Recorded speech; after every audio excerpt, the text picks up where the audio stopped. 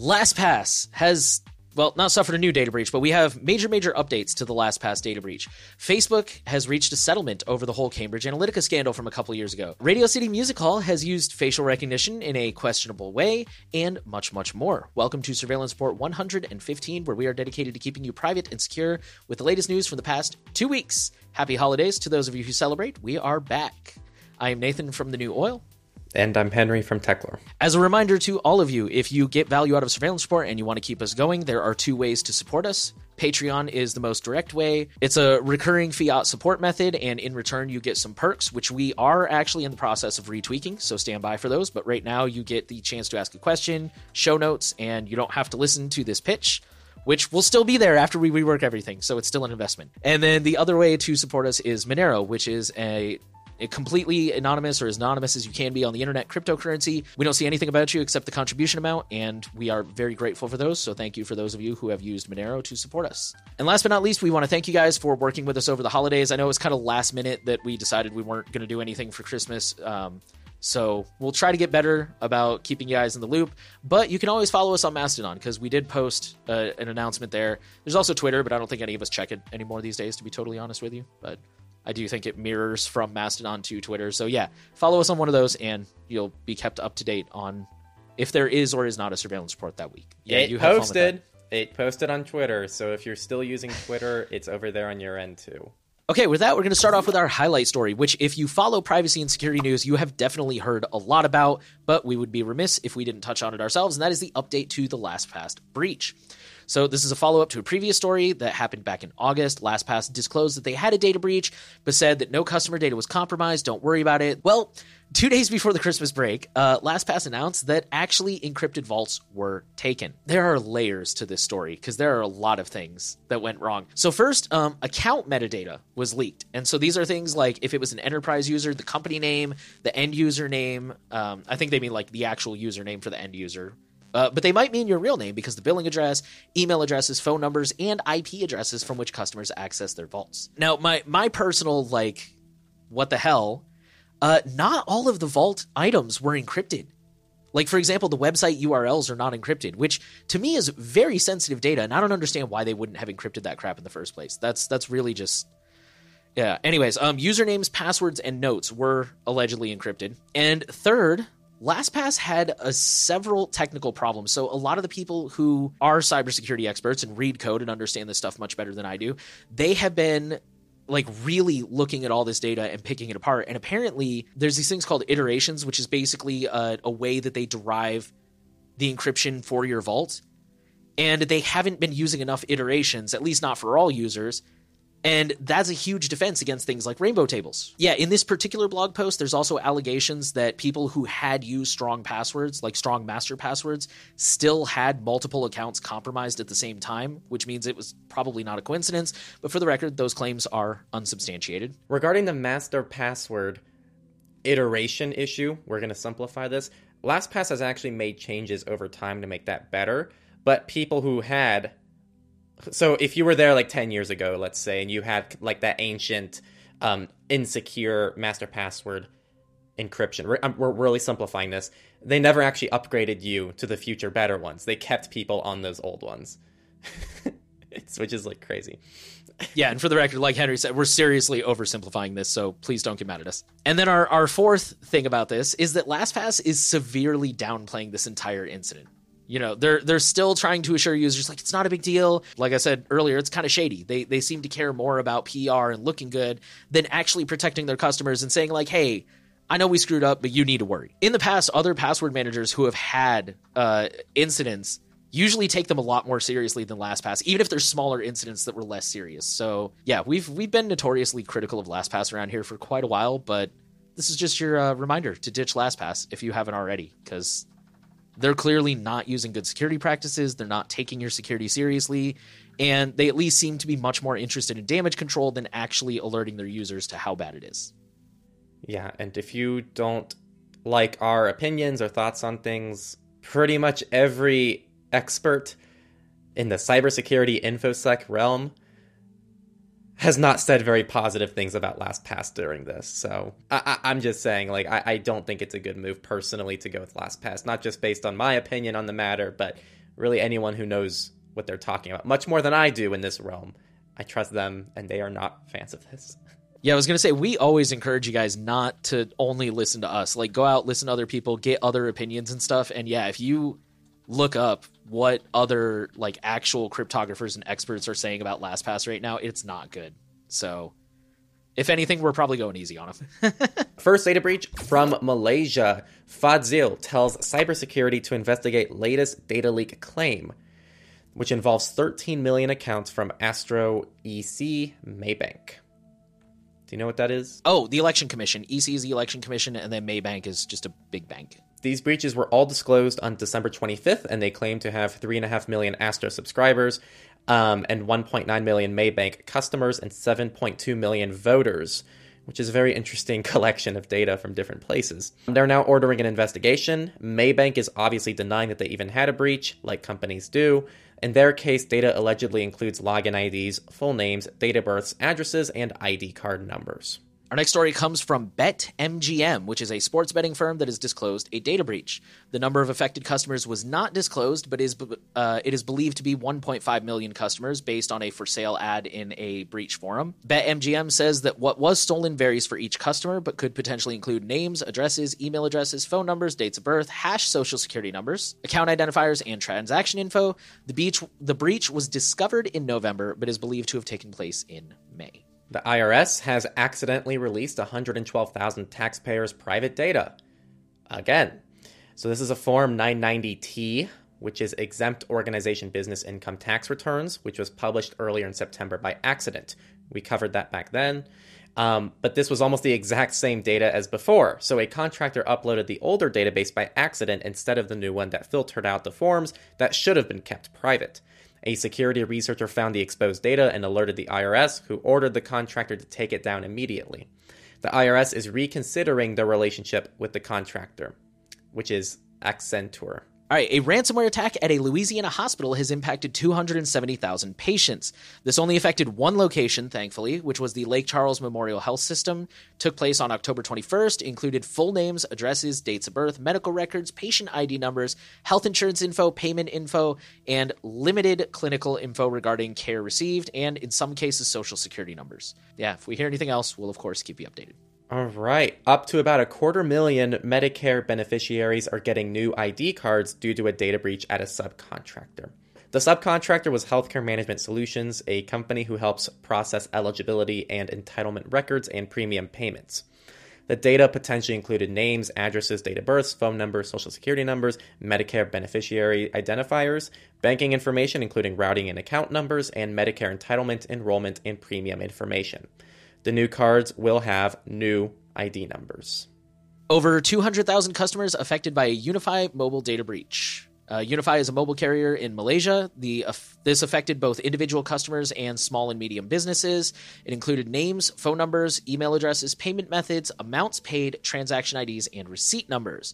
Someone is claiming to be selling the data, and they say it includes 2.7 million records and, quote, admin access. But they did not explain what that means, if they still have access to the system or whatever.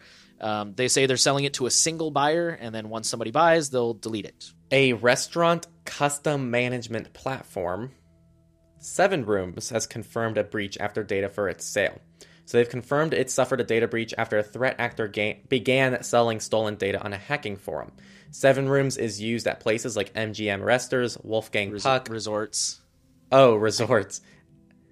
MGM Resorts, Wolfgang Puck, Bloomin' Brands, Mandarin Oriental, and more. I haven't heard of any of these places, by the way, so... I mean, I've heard of MGM. They're like real big hotel and casino in Vegas. Well, apparently the attacker claims to have stolen a 247-gigabyte backup database, including data like clients, API keys, promo codes, payment reports, reservation lists, and more. It may also include names, email addresses, and phone numbers. Social security and payment details were not exposed, but are stored on a different server. The FBI is investing a 3Commas data breach. 3Commas is an Estonian crypto trading service who has been accused of repeatedly brushing off warnings that they were leaking user data. Over the last, quote, several months, dozens of users have reported that they'd had crypto exchanges traded off without their consent. The CEO claimed that there was no evidence of a breach and that the users must have been phished or compromised somehow, which is always a great look. The FBI has now become involved after 100,000 Binance and KuCoin API keys linked to 3 were leaked by an anonymous actor. Not a good year for crypto. Look on the bright side. You guys can really only go up from here. That's what they think too. That's what they're hoping.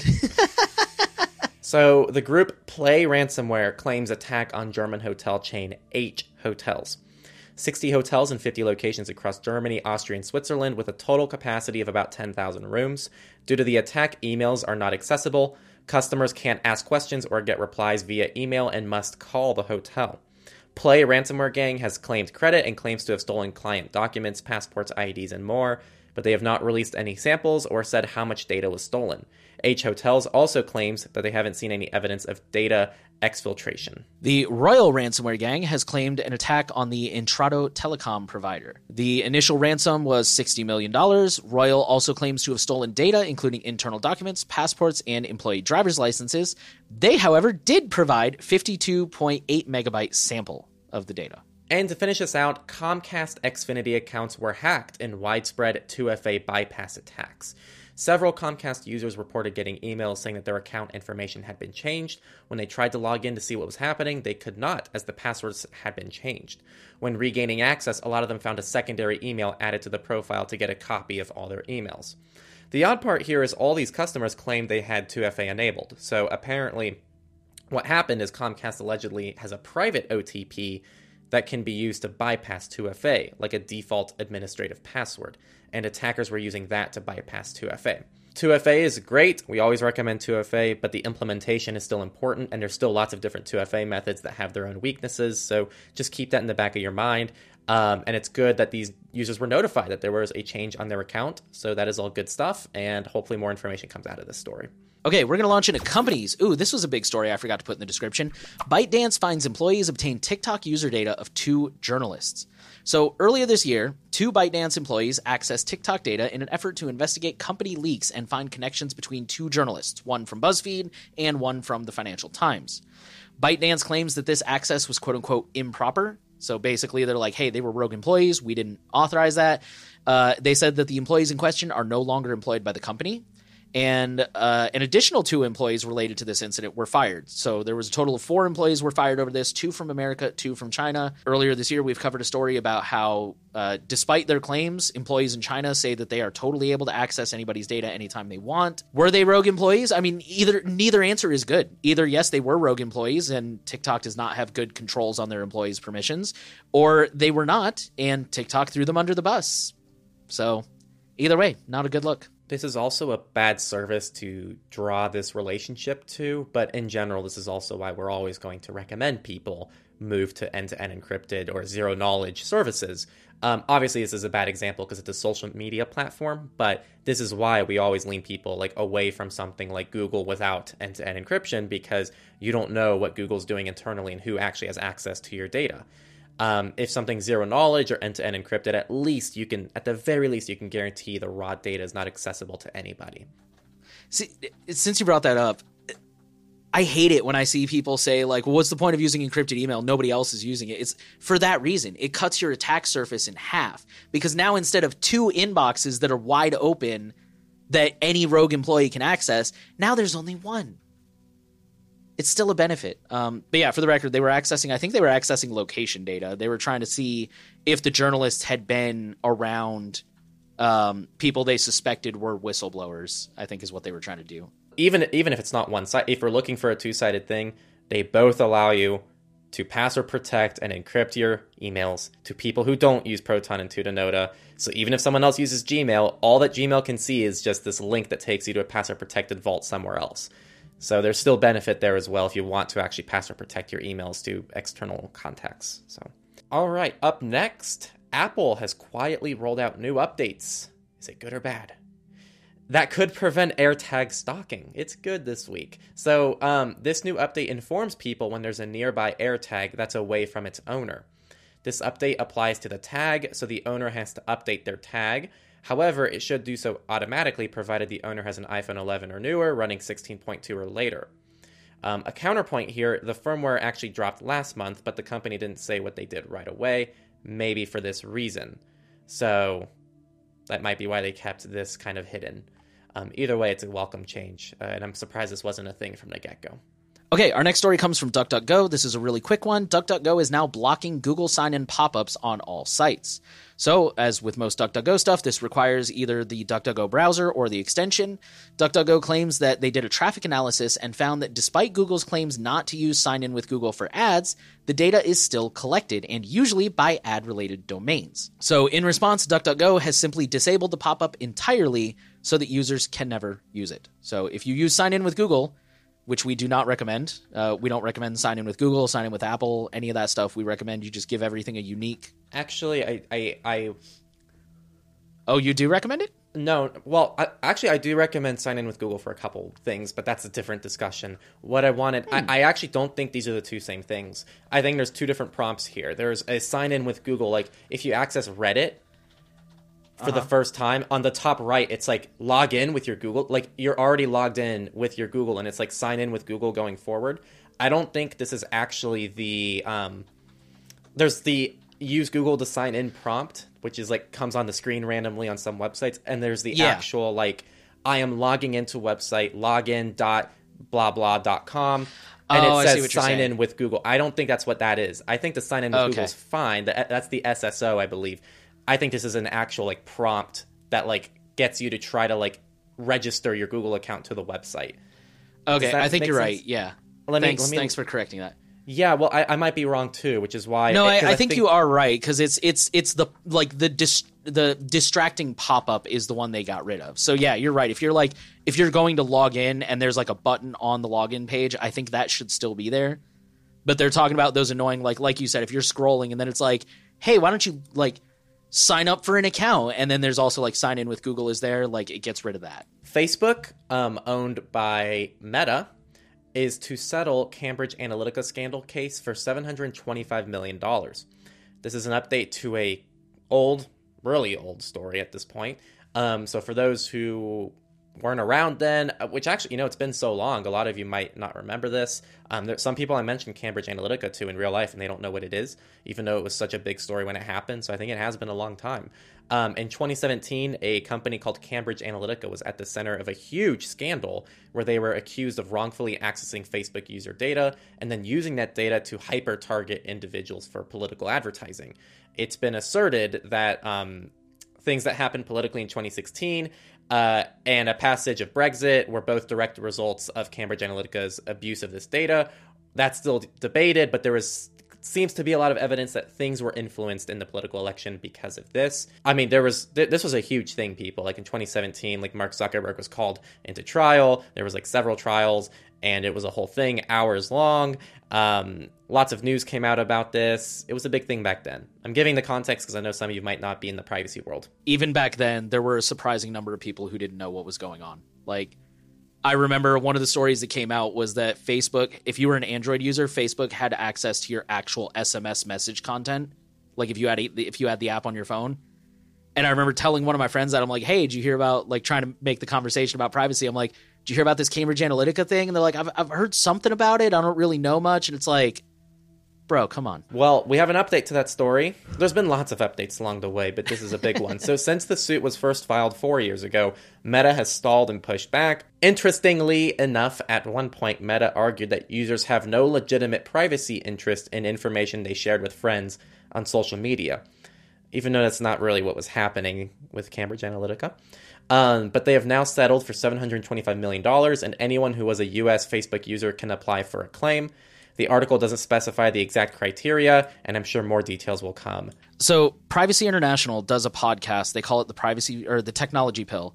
And 3 episodes ago, they had Cory Doctorow, who is an amazing author. For those of you who don't know, he writes a lot about privacy and technology, fiction and nonfiction. He's awesome. But they had an interview with him. It's called Corporate Power with Cory Doctorow. He actually recommends, even if it's just a couple bucks, go ahead and cash the settlement check. I'll let you guys listen to that and listen to his argument. But just for those of you who I'm totally with you. It's like, oh, it's $3 a user. Who cares? But, if you want a counterpoint, he has one, and he's a pretty smart guy. So not saying you'll be convinced, but it's worth hearing. So just wanted to throw that out there. With that, we'll move into our research section, and we're going to start with a really interesting one that made headlines. Ear spy attack eavesdrops on Android phones via motion sensors.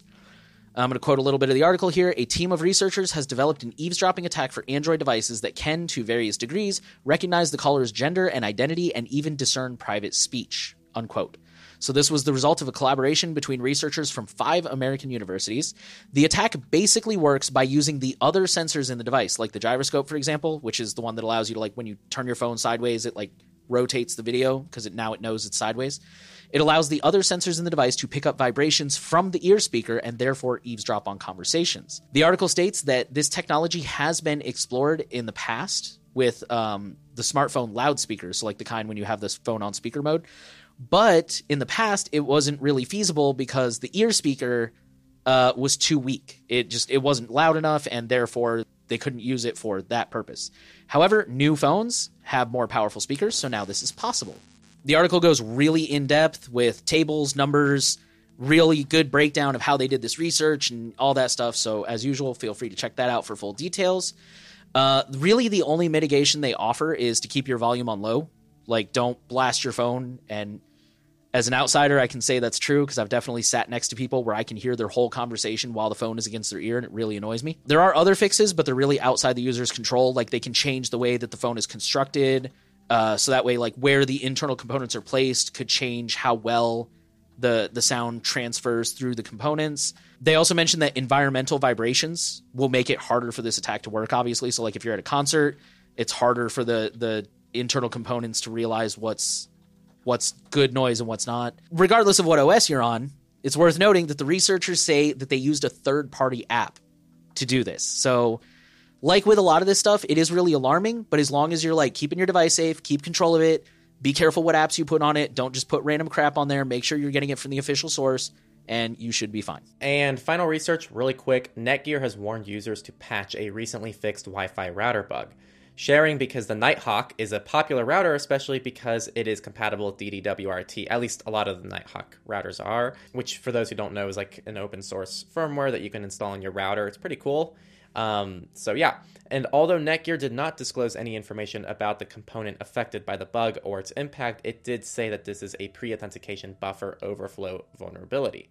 If you're unsure how to patch your device, check the article, or ideally, I'm fairly certain most routers have an automatic update setting at this point that I would very strongly recommend you have enabled. All right, with that, we'll move into politics, and we're going to start with some kind of big news. FTC has fined Fortnite maker Epic Games $520 million over children's privacy and item shop charges. So this is actually 2 settlements. The first one is a COPPA fine, which is, Children's Online Privacy Protection Act or whatever.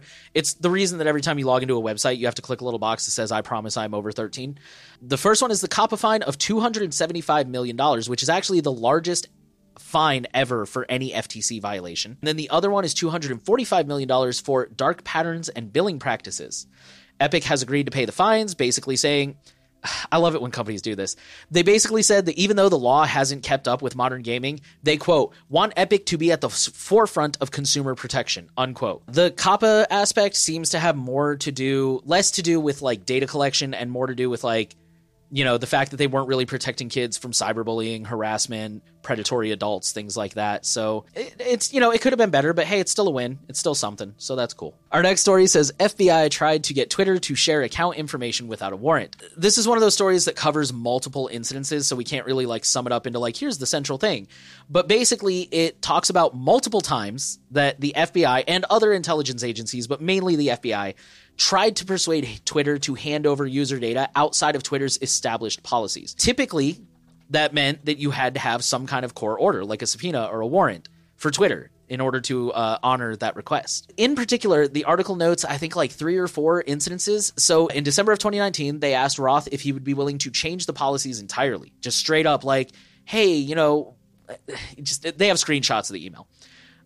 In January 2020, another Twitter executive just kind of like letting him like, hey, just so you know, he informed Roth that the FBI was actually trying to go behind Twitter's back and like whisper in the ears of congressional staffers to try and like, hey, you know, Twitter's not really playing ball and we should like force them to. And then again in July 2020, the FBI asked for account data without a warrant. And again, they have a screenshot of the email. They had this very like just asking tone. Like literally they're like, hey, we know you have this policy and whatnot, but like we just want like this 2 bits of data. Is there any chance you'd be willing to just like go ahead and make it easy on us?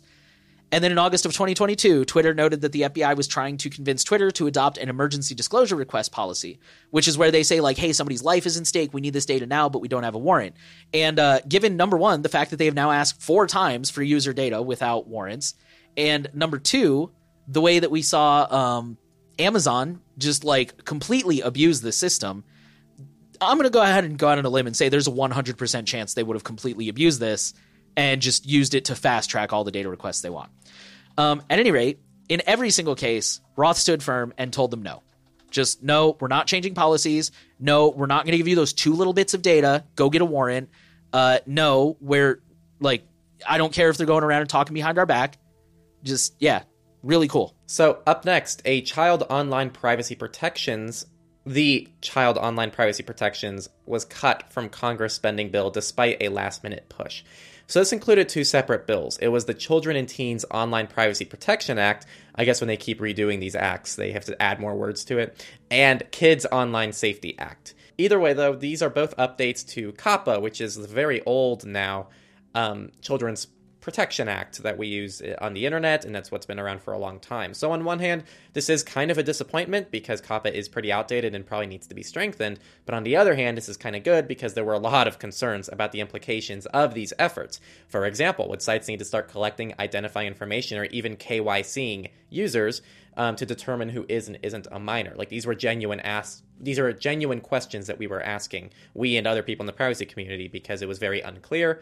And the article also says that lawmakers are already working on a broader legislation that would strengthen protections for all Americans and not just children, which they're hoping to call the American Data Privacy and Protection Act, which, is that starting to sound like an actual federal privacy regulation? ? Is that what this is like deviating towards, or is that just the name? I'll go ahead and play devil's advocate real quick because we have covered this one before. So the concern with this one is this is the one where, remember, they wanted everyone else to come down and meet this minimum floor rather than saying like this is the minimum and you're welcome to go above it. So that was the problem with the American Data Privacy and Protection Act. So for the record, that's not perfect, but on the plus side, at least everybody would be covered and not just kids. There's a suit that's accusing YouTube of tracking children that is now back on after appeal. So previously, this lawsuit was thrown out of court by a judge in San Francisco who ruled that COPPA does not allow individuals to sue for privacy violations. But the plaintiffs appealed to the Ninth Circuit, who unanimously agreed that that's not the case. So the suit is now back on. So the article notes YouTube has been sued before and paid a $170 million FTC fine in New York in 2019 for other COPPA violations as well. So this is unraveling. We will see what happens here. Our next story is about TikTok. Some universities are now restricting TikTok access on campus.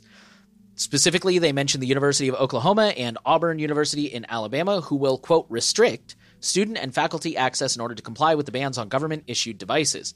This also applies to the entire University of Georgia system, which is 26 locations, who is also taking similar steps, and we're actually going to talk about Georgia in the next story. This will not only apply to university devices, but also to university Wi-Fi. And unfortunately, someone correct us if we're wrong, but from what I can tell, you, as a student, you can't just like get your own internet. Like you can't just be like, well, fine, I'm going to buy my own internet subscription. For the record, I'm going to get on a soapbox real quick. I'm not saying anyone should use TikTok. It's a garbage platform. I am the last person who will defend it. I've got plenty of complaints with TikTok, ranging from privacy related to completely unrelated. But I also believe in individual freedom, and I think people should be able to do whatever they want to do as long as it's not hurting anyone else, even if it is hurting themselves. That might be a controversial take, but I don't like taking away freedom from anybody because I think it's a slippery slope.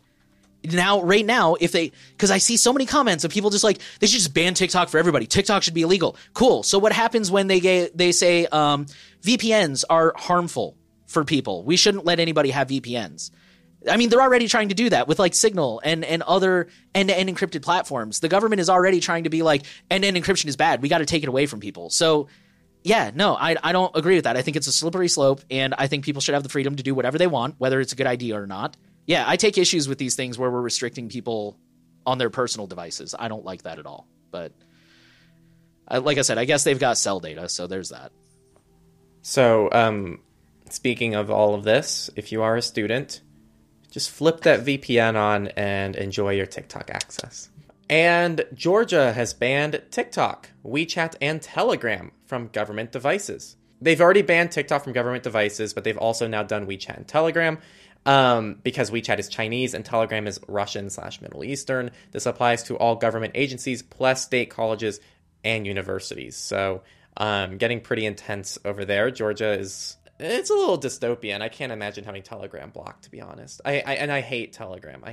Everyone knows I notoriously hate Telegram. I just can't imagine opening Telegram and it just not loading. That sounds dystopian to me. But you know what, though? Counterpoint. Number one, it's only government agencies, and I'm okay with the government doing that. Less state colleges and universities. That's my problem. I'm not talking about the government agencies. I understand that. Okay, but that goes back to what I was saying earlier, where it's like their device, it's official state devices. So like the colleges and universities, the faculty can't have it on their company issued devices or school computers or stuff like that. That's not what this sound, based on how I read that, is like even the Wi-Fi and students won't be able to access it. But maybe that's how some are interpreting it, and that's what I was saying earlier. Is I don't agree with that. I don't think that's how some are choosing to interpret it. Is like, okay, if we allow this traffic on our network, does that count as having it on our devices? And some places are choosing to say yes, which I agree with. But I was going to say counterpoint. To be fair, just last week we were like, why stop? I think it was last week. We were like, why stop at TikTok?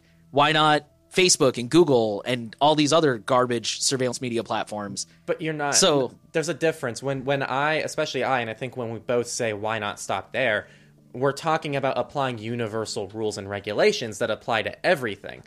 Yes. Not just because the reason they're banning these platforms is because they're international companies and it's just an American political war, and it's ridiculous because it's not actually it's not dealing with the root issue, which is why I have issue with this. I don't think these bans are being done for the right reason. If they just stepped forward and said, no, we're banning TikTok because it's harmful to people, because there's too many dark patterns, because it disrespects people's privacy and their digital rights, then they start saying, well, it turns out Facebook is equally guilty, and it turns out WeChat's equally guilty, and Telegram, then they're all banned. I'm fine with that. But that's not what's happening here. I agree, but I guess what I'm saying is I think this is a step towards that.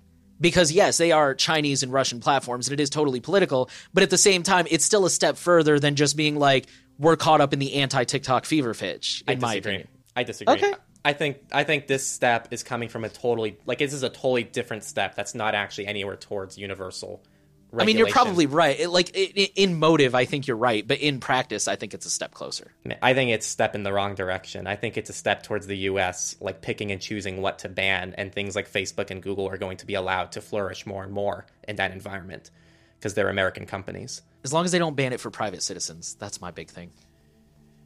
Yeah. But no, I see where you're coming from, and I don't necessarily disagree, but I don't know. I still think it's political something. Section. I think it's something. Oh, I have the next story. Okay, the next one's not controversial.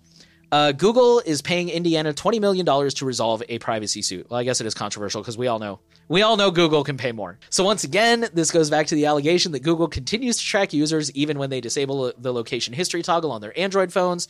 40 states got together to mount a huge lawsuit back in November to the tune of $391.5 million.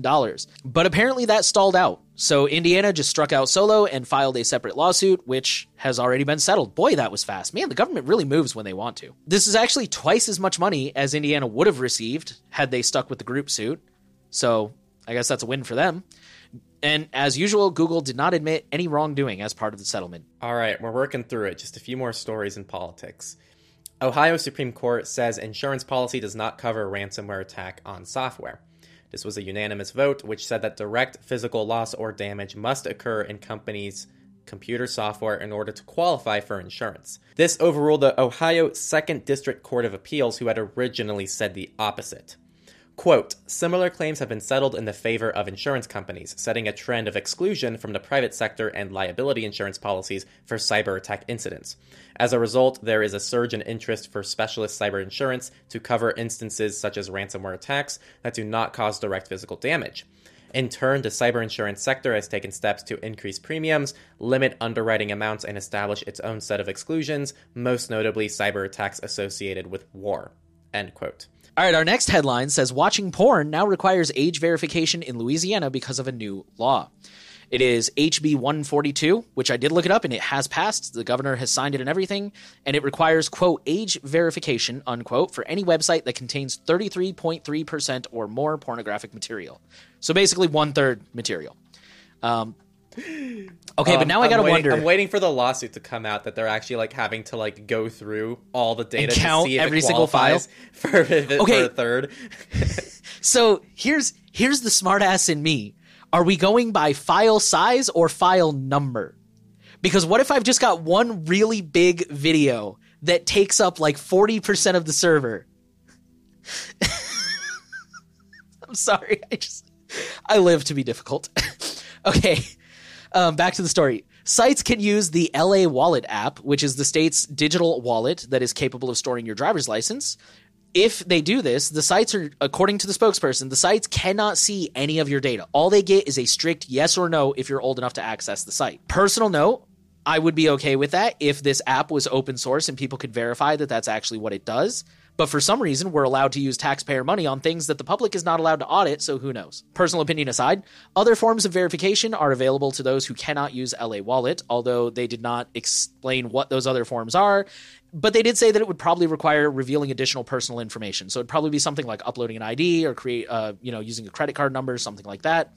The article says that a similar legislation has been introduced at the national level via Senator Mike Lee from Utah, but they did not specify anything about that legislation, and unfortunately, I did not look it up. So I'll probably look into that after this. And our last political story of the week, France has fined Microsoft 60 million euros for imposing ad cookies on users. For deploying ad cookies on users' devices without their explicit consent, they specifically note how Bing makes it easier to accept ad cookies than to reject them. Even if the user didn't reply to the cookie banner, which is supposed to be legally treated the same as rejecting it, Microsoft still placed 2 ad cookies as the user used the site. No word on if those cookies got removed when the user rejected the cookies. Microsoft has 3 months to revise their policy and practices, which is pretty generous, or face a $60,000 per day fine. Euro, not dollar. All right, and with that, we'll move into the free and open source news section, and we're starting off with something that I actually think is super cool. I don't use an Apple Watch. I have no desire to, but if I did, I would definitely use this. The beta launch of the Bitwarden app on Apple Watch. So this allows you to view your TOTP codes if you use Bitwarden Premium. So some of you guys may or may not know this, but if you pay for Bitwarden Premium, which is like $10 a year, I think, then you can store your TOTP codes in Bitwarden, which is the whole 6-digit code that refreshes every 30 seconds. You've seen them in things like Google Authenticator, Microsoft Authenticator, Authy. The ones we recommend are Aegis and Rivo. Just make sure you're really locking down your account with a strong master password, because that's a lot of power you're centralizing in one place, but it's also super convenient. And so, yeah, now, according to this documentation, once you put the app on your watch, you just search for the account, and if there's a TOTP code in there, it'll show up on the screen, and it just makes it faster to log in. I will recognize there is a risk to putting your codes and your passwords in the same place, but at the same time, for the average person, we have to make privacy and security a little bit convenient for them to use it. I am totally in favor of putting your TOTP codes in Bitwarden if you have a strong master password, because at that point, if that's what's going to keep you using 2FA on all your accounts, in my opinion, that's a win, and that's reasonably safe. For the record, unless you're like being targeted by the NSA, then obviously you probably shouldn't be putting anything in a fucking digital format. But all right, up next, 3UK, that's one word, is blocking Tutanota. While 3UK says the applied adult filter was standard for any email provider, other services have not been blocked. So this is a mobile carrier in the UK, and Tutanota reached out directly and via Twitter to try and get the issue resolved. Directly, Tutanota was told that individual users need to appeal to 3UK on a person-by-person basis to get unblocked. When they reached out on Twitter, 3UK appeared willing to help at first, but soon stopped replying. Users are reporting that Tutanota is still blocked, so for now, you can use Tor or a VPN to access Tutanota if you have 3K. By the way, that's the second story today where we've had to say use a VPN to bypass some kind of geo restriction block for whatever reason. So again, even if you're not on a VPN train for whatever reason and you're in the anti-VPN group, which I don't think makes much sense overall. I'm not pro VPN, but I'm not anti-VPN. It's just they have useful tool sets that don't do much, but they do a little bit. This is an actual useful thing. With a VPN, you never have to worry about your internet service provider blocking anything or anything like that. We should still be concerned about it, but like this is ridiculous. And if you're using a VPN, you wouldn't have to worry about it. All right, our next story is a really quick one. Linux Mint 21.1, codenamed Vera, with the Cinnamon desktop, has arrived. This is the new long-term support, LTS, which will be supported until 2027. Truthfully, most of the changes are cosmetic. I'm going to go ahead and plug someone else's work. The Linux Experiment, which is an awesome channel that you guys should be watching if you're not. He's really funny. He's really good. He did a thorough video about it, I think earlier this week or last week or something.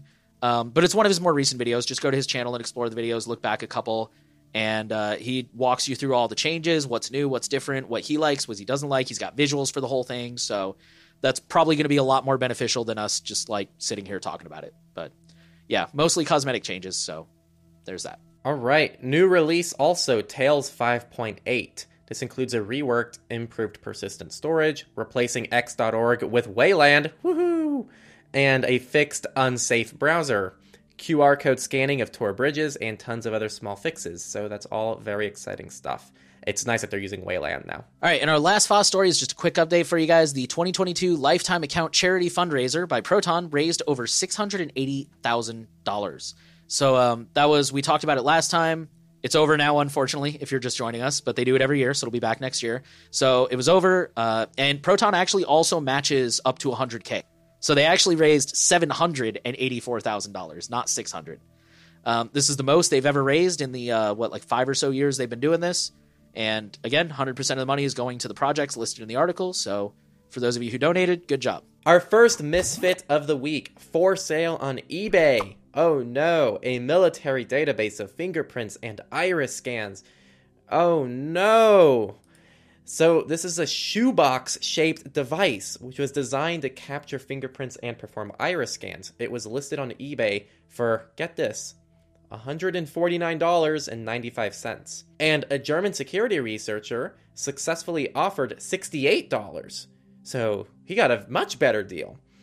And when it arrived at his home in August, the rugged handheld machine contained more than what was promised in the listing. The device's memory card held the names, nationalities, photographs, fingerprints, and iris scans of 2,632 people. It was mostly Afghan and Iraqi nationals.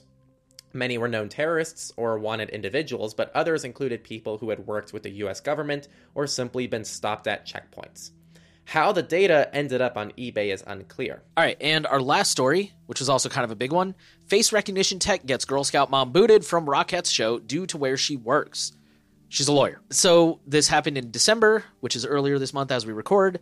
A woman went to go see a Christmas show at Radio City Music Hall, which for those who don't know is a really famous venue in New York City, and she went to go see it with her daughter. However, as soon as she walked through the metal detectors, the facial recognition flagged her and security removed her. And they didn't explain why. They just said, like, hey, our facial recognition flagged you. You can't be here. Please leave.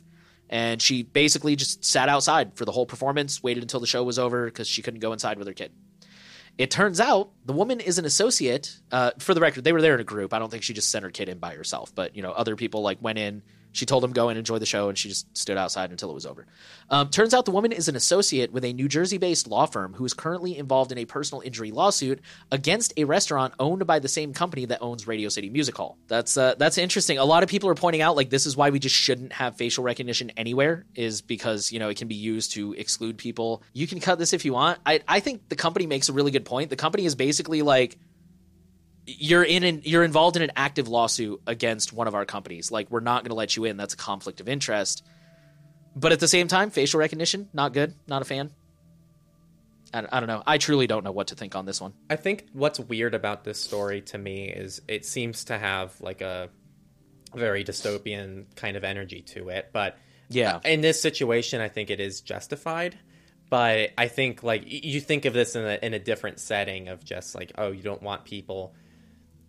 You're a church. You don't want people who went to a different church to enter your church, and you get a database. Yeah, right. That's where my mind starts going with this, and so people who are from a different denomination or something, or yeah.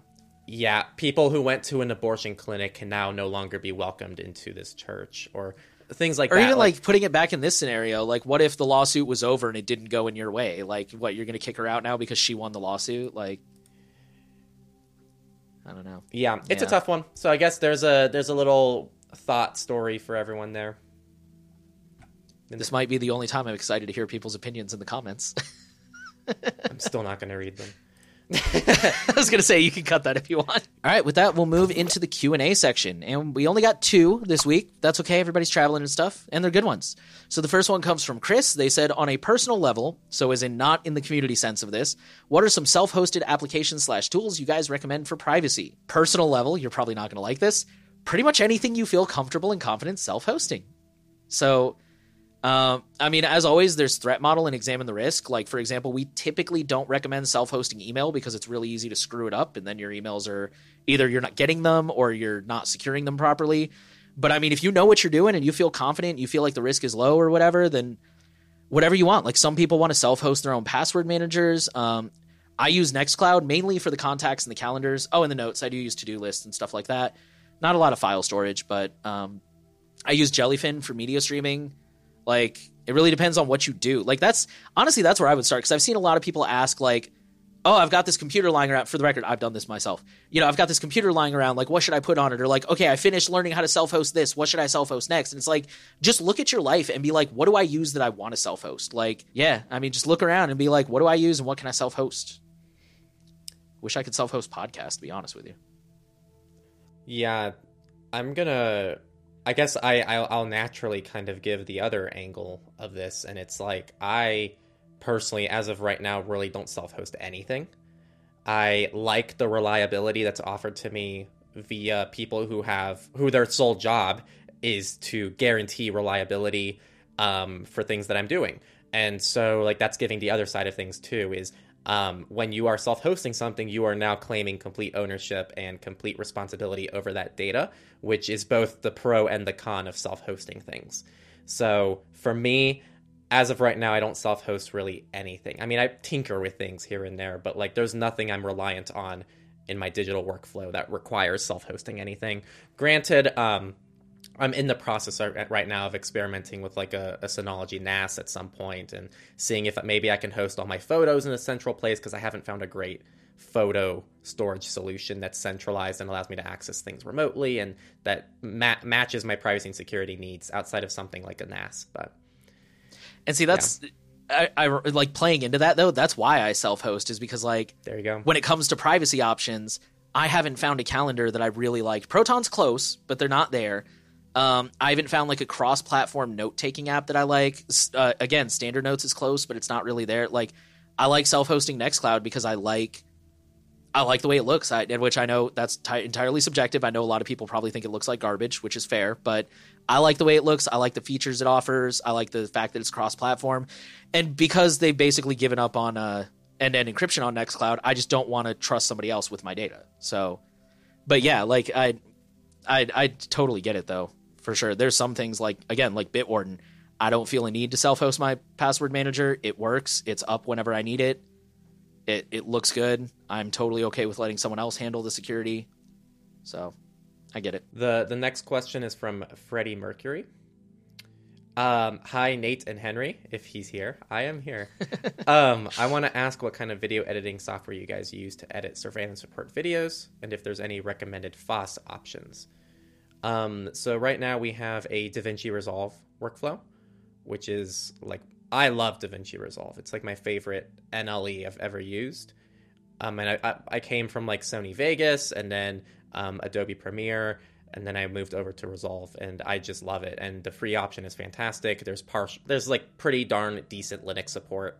If your distro is supported by it, which some are, some aren't. And yeah, I'm a big fan. There are some recommended FOSS options. You can look at alternative2.net, like Kdenlive and things like that. But honestly, like, I tried Kdenlive and I thought, I'm going to say, I'm pretty honest about this. I'm honest with my FOSS options. I think Kdenlive is like trash compared to DaVinci Resolve. It's just like, it's a lot buggier. It's less optimized. It's a lot slower. It's got a significantly smaller amount of features that are much less powerful. And I don't even think it's fair to compare the two tools. to be honest. It's fine for basic things, though. That's the thing. Kdenlive, try it first. See if it works for you. If you're just editing videos, super simple, that's fine. If you're doing more complex things, though, I think you're going to max out Kdenlive pretty quickly. I've gotten into fights with people on Reddit about that with audio stuff. Is like, I've run into so many people that are like, yeah, Audacity's fine. Like, I don't know why anyone would use anything other than Audacity. And I'm like, Audacity's fucking garbage. It's so bad. It's so bad. But then when I probe them further, and it's like, what are you using it for? And they're like, oh, I just use it to record, like, meetings or something. And it's like, well, yeah, it's going to work great for that. I'm over here mixing, like, 90-track songs. Audacity is not going to be able to edit drums and, like, meaningfully compress drum groups and, like, no, it's just not going to work. No, but yeah, I agree with everything you said. Like, I know there are some other options. I actually haven't tried Kdenlive, so I can't attest to any of what you said, but it's good. I'm also pretty happy with DaVinci. I like it a lot. I also used to use Vegas back in the day. I like that I can use DaVinci legally for free. On all operating systems. It's cross-platform. Yeah, I think it's only on Fedora-based distros that there's support for it. I think. I could be wrong. So it's officially only supported on CentOS and whatever other Red Hat stuff there is, but it does work on Fedora-based distros because Fedora's like they're very similar. CentOS. But I've seen people use it on Ubuntu, and I think Pop officially supports it. So even Fedora is not officially supported. These aren't official support.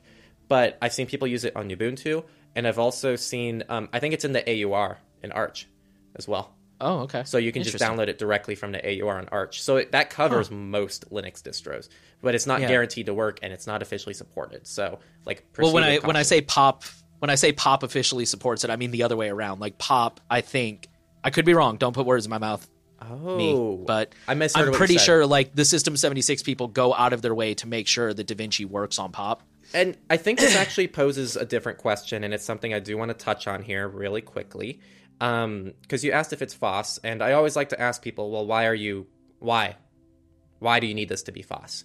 And you should be asking that with everything. Why are you taking a privacy precaution? Why are you taking a security precaution? Because again, just because something is more private and secure doesn't mean you necessarily have to do it. It might not change anything for you.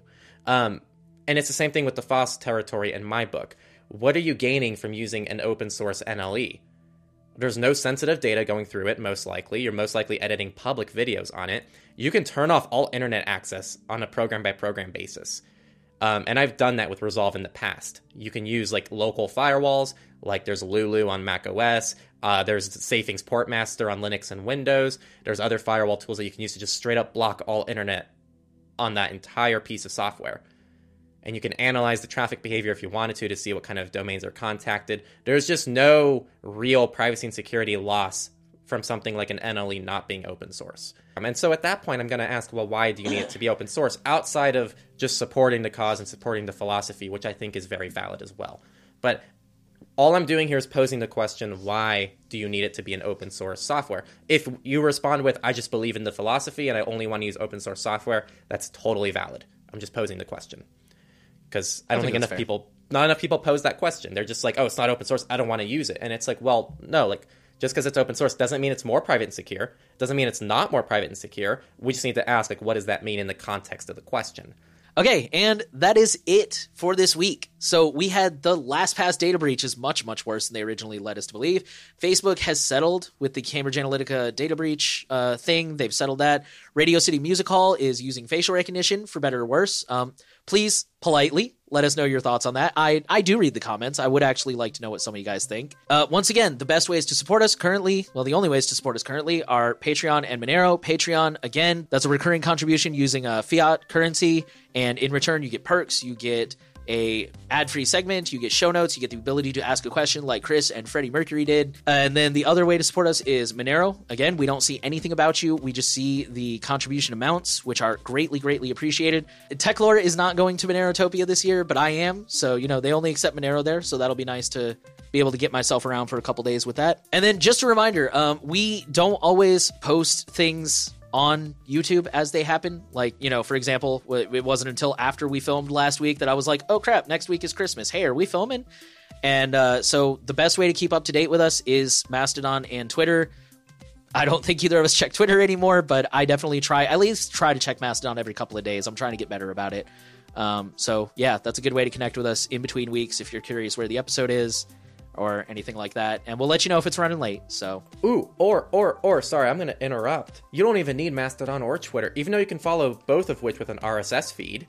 I was about to say RSS. No, but actually our website, surveillancesupport.tech, that's actually where I post updates. I post it directly on our website. You can see updates on our website, and those get posted to our Mastodon, which then get posted to Twitter. So actually, I don't even check Mastodon when I post things. So you can actually just directly check our website, and there's like a little status log there, if you're ever curious. And on that, thank you for listening to Surveillance Report. The final thing we're going to ask of you, as always, share the podcast around. Make sure you're subscribed. Give us a rating if you're on a platform where that's an option. We want privacy to reach as many people as possible, and you can help with that. So thank you again for listening, and we're excited to see you guys in 2023.